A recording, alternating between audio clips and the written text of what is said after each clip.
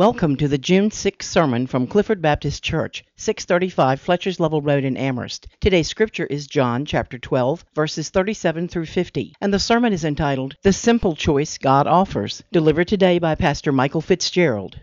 We're going to move ahead in a great study, for me a great study, through the Gospel of John. You know, you read a book all of your life, and you think you're fully immersed in it, but when I have been pulling these verses apart and putting the theology together, I am realizing how much I have never picked up from the Gospel of John. And I pray that's your witness. I pray that is your learning as we are going through these verses step by step.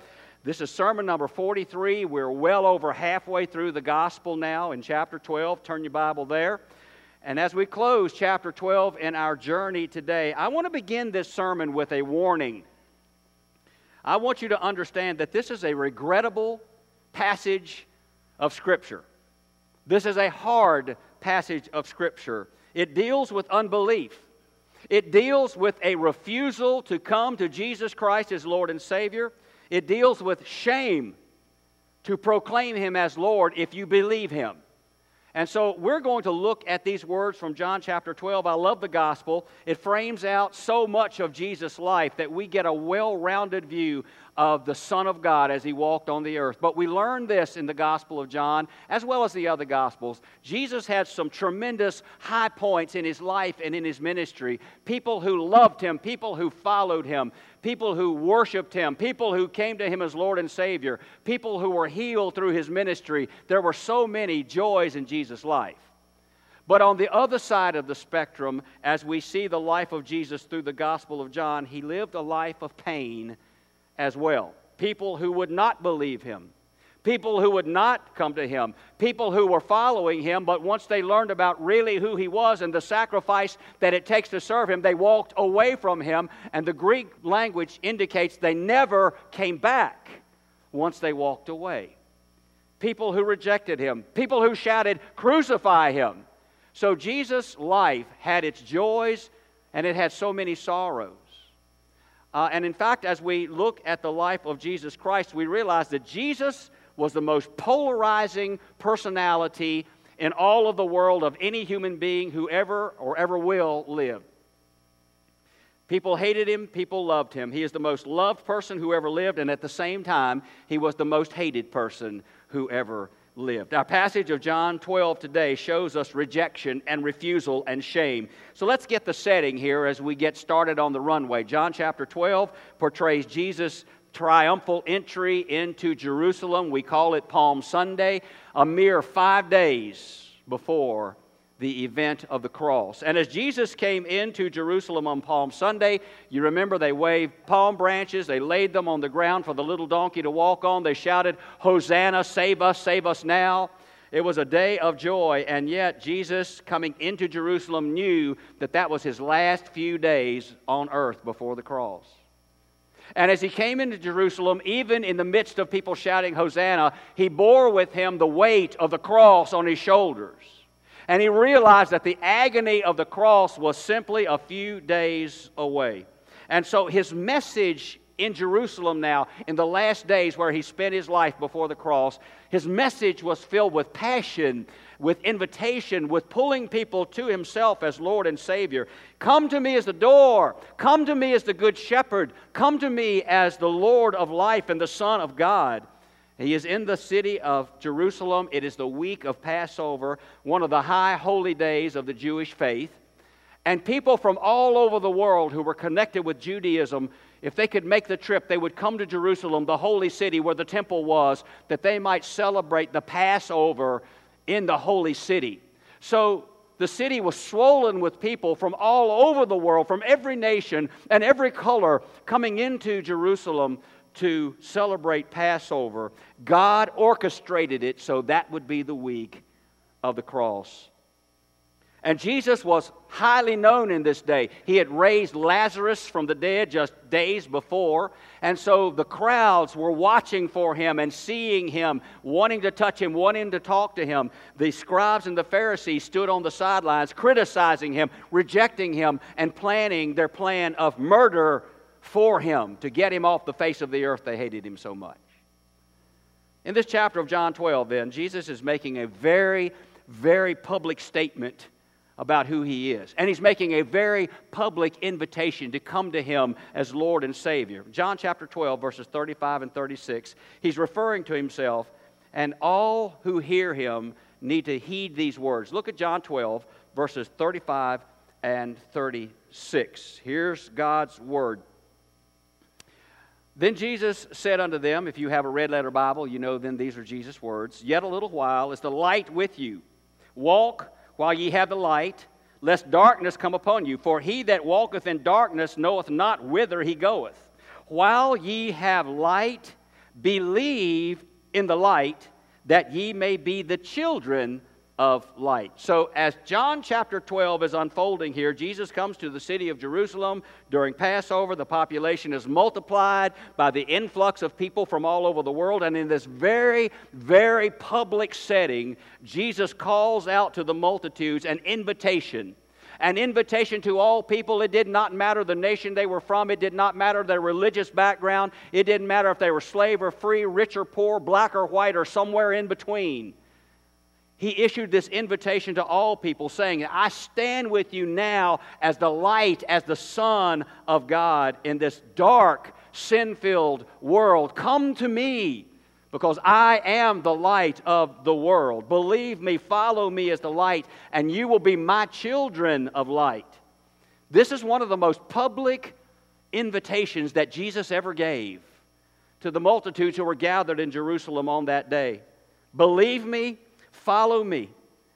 People from nations all over the world hearing His words, seeing, I believe, literally seeing His open arms of invitation. Come to me as children of light. So in this moment of invitation, as I've set the stage, here's the question. Jesus gave an invitation. What was the response to the invitation? That's what we study today. So look with me to John chapter 12, and we're going to begin with verse 37. Keep your Bible open during the whole sermon. If you're at your kitchen table, somewhere in your home, keep your Bible open during the whole sermon. I'm going to go a little further in Scripture, but let's look at verses 37 through 43 at this moment. Go to verse 37. Here's John's Gospel.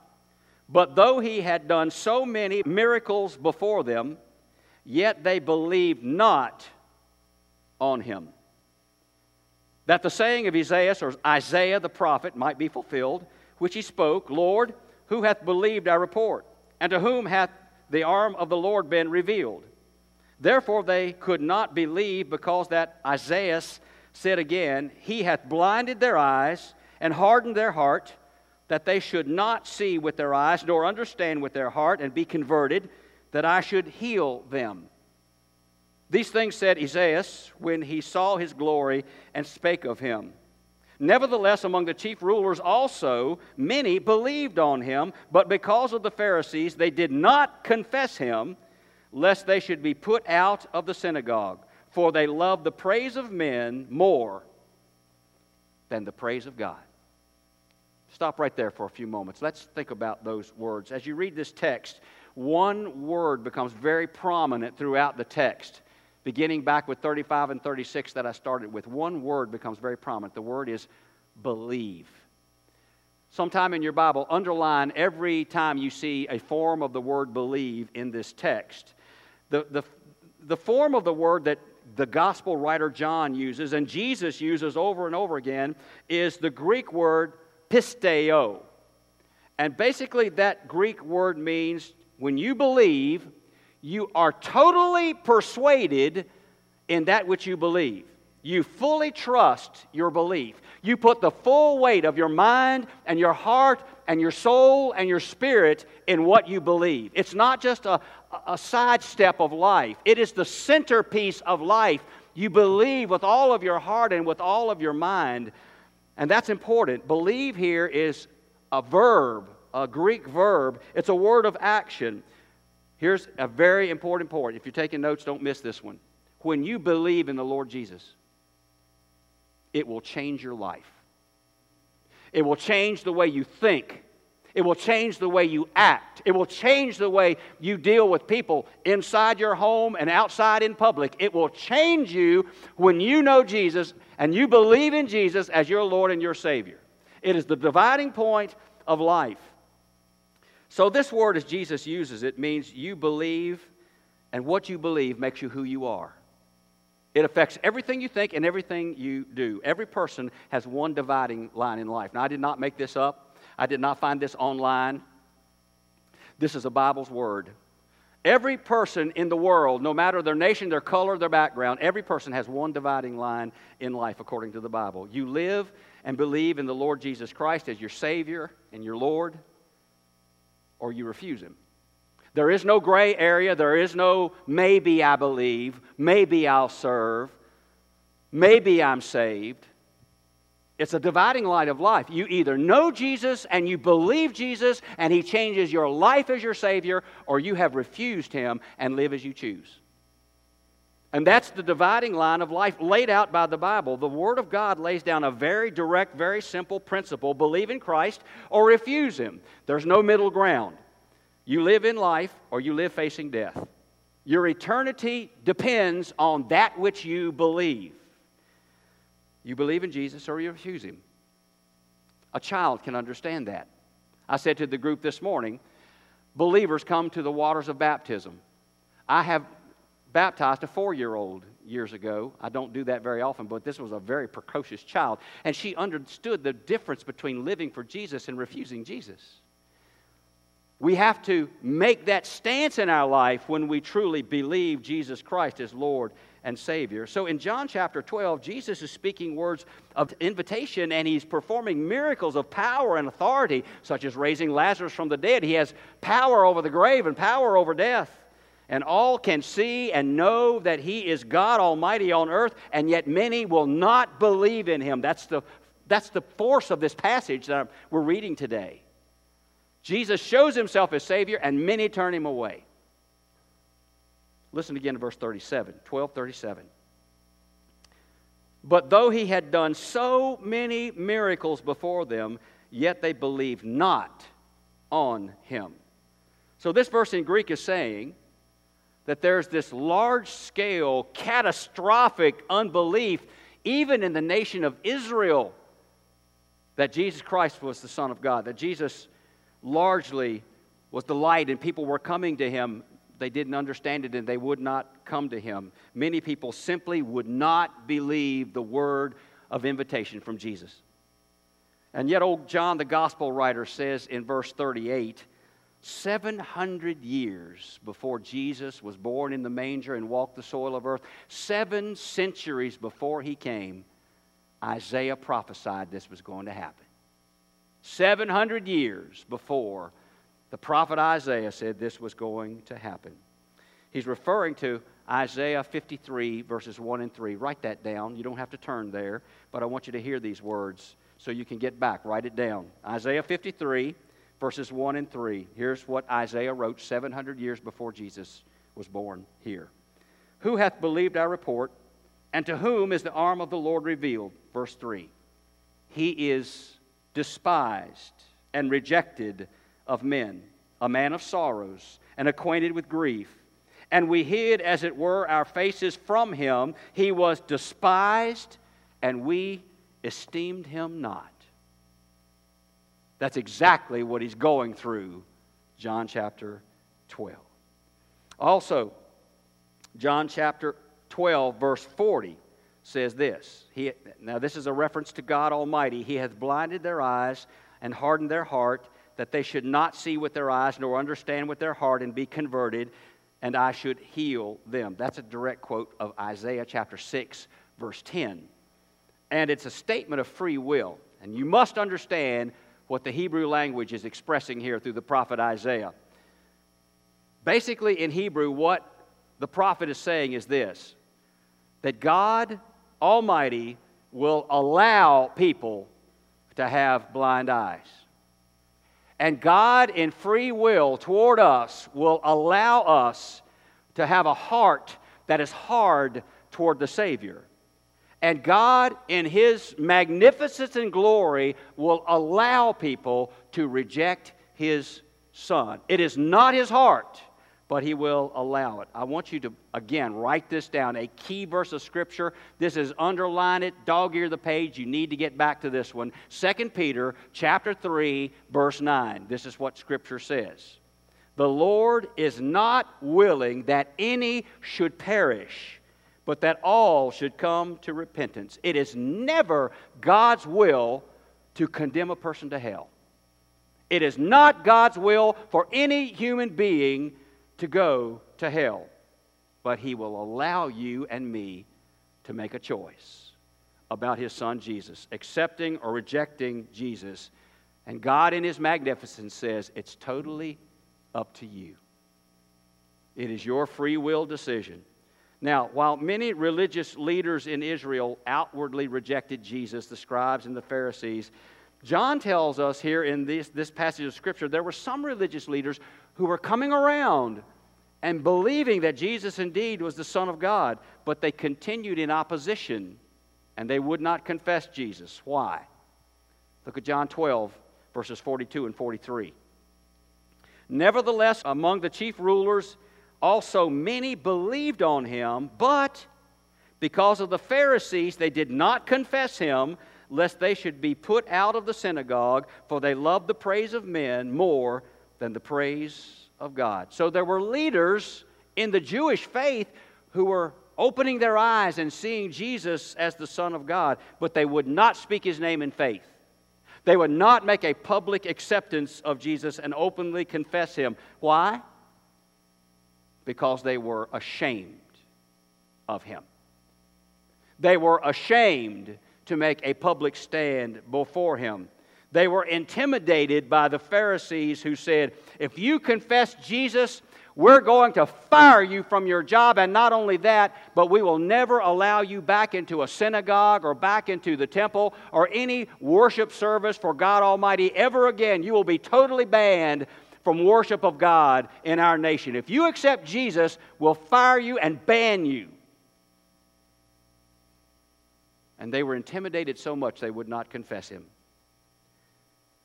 So rather than go public with their faith and be humiliated, they put Jesus in a closet and closed Him away.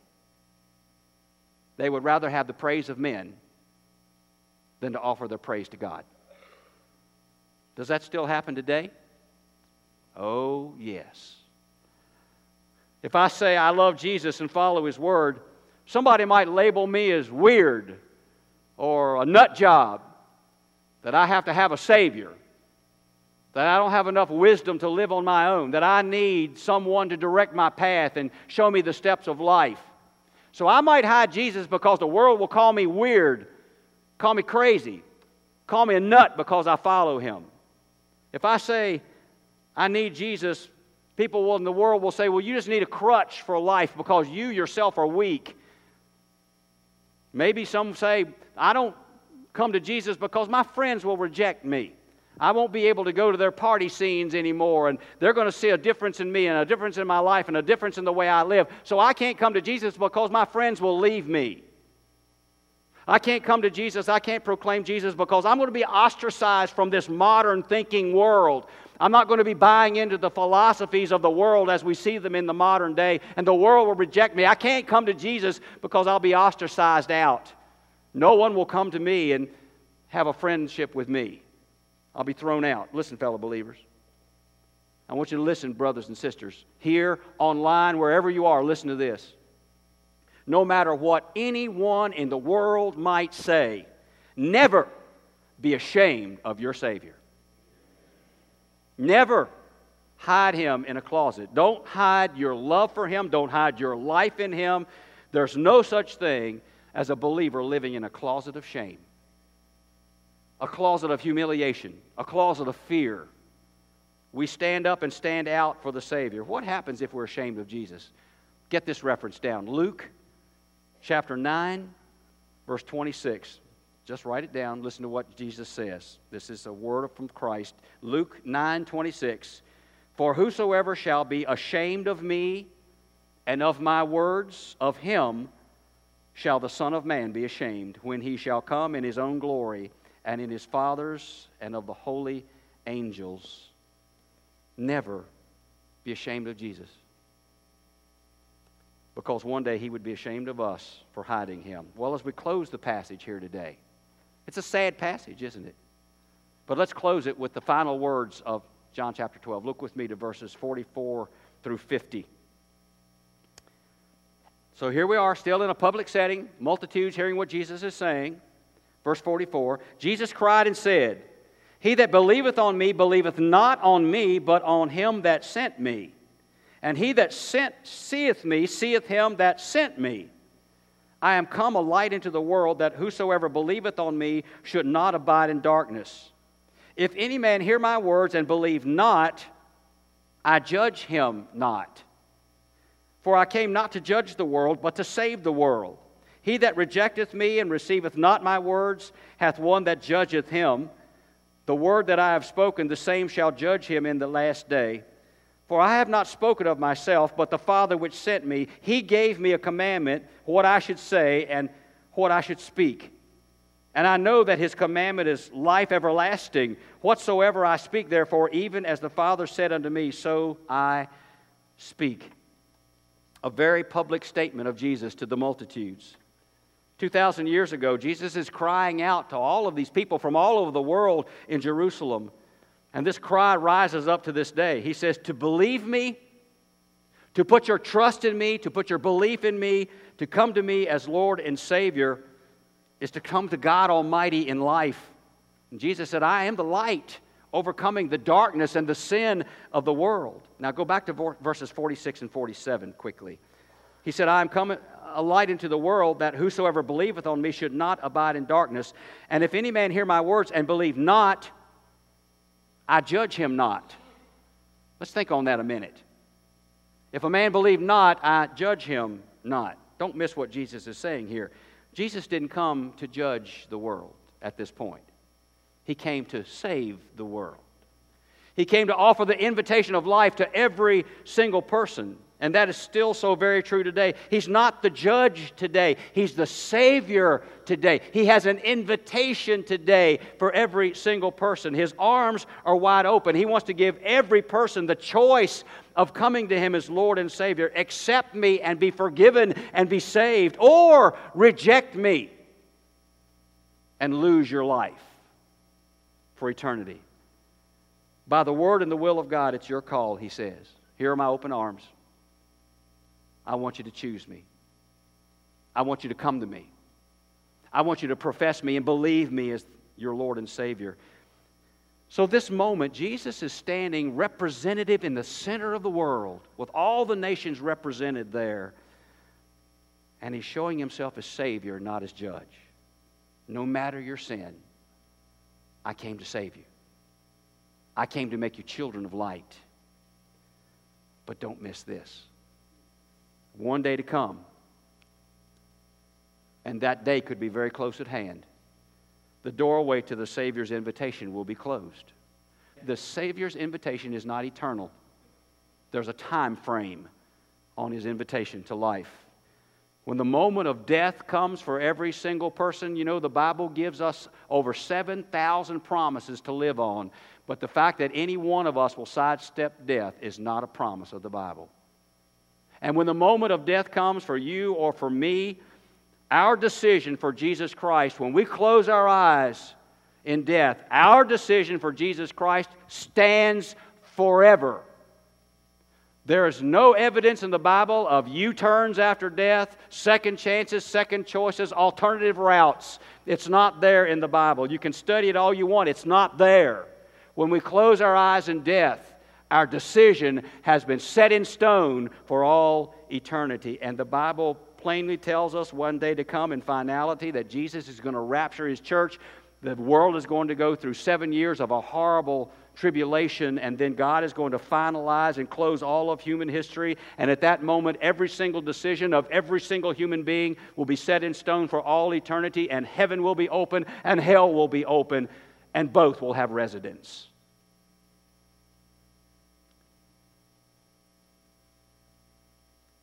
God Almighty will confirm your choice. Now remember 2 Peter chapter 3, verse 9. It is not His will that any one person should ever perish. God judges, and He will be the judge based on your choice for Jesus, His Son, the dividing line of life. Did you come to Him? Did you accept Him? Did you believe Him? Did you know Him? or did you refuse Him and reject Him? God will judge based on your and my decision. Remember Hebrews 9:27, and it is appointed unto men once to die, and after this, the judgment. So Jesus said, I'm not the judge now, I've come as Savior, but the day of judgment will come.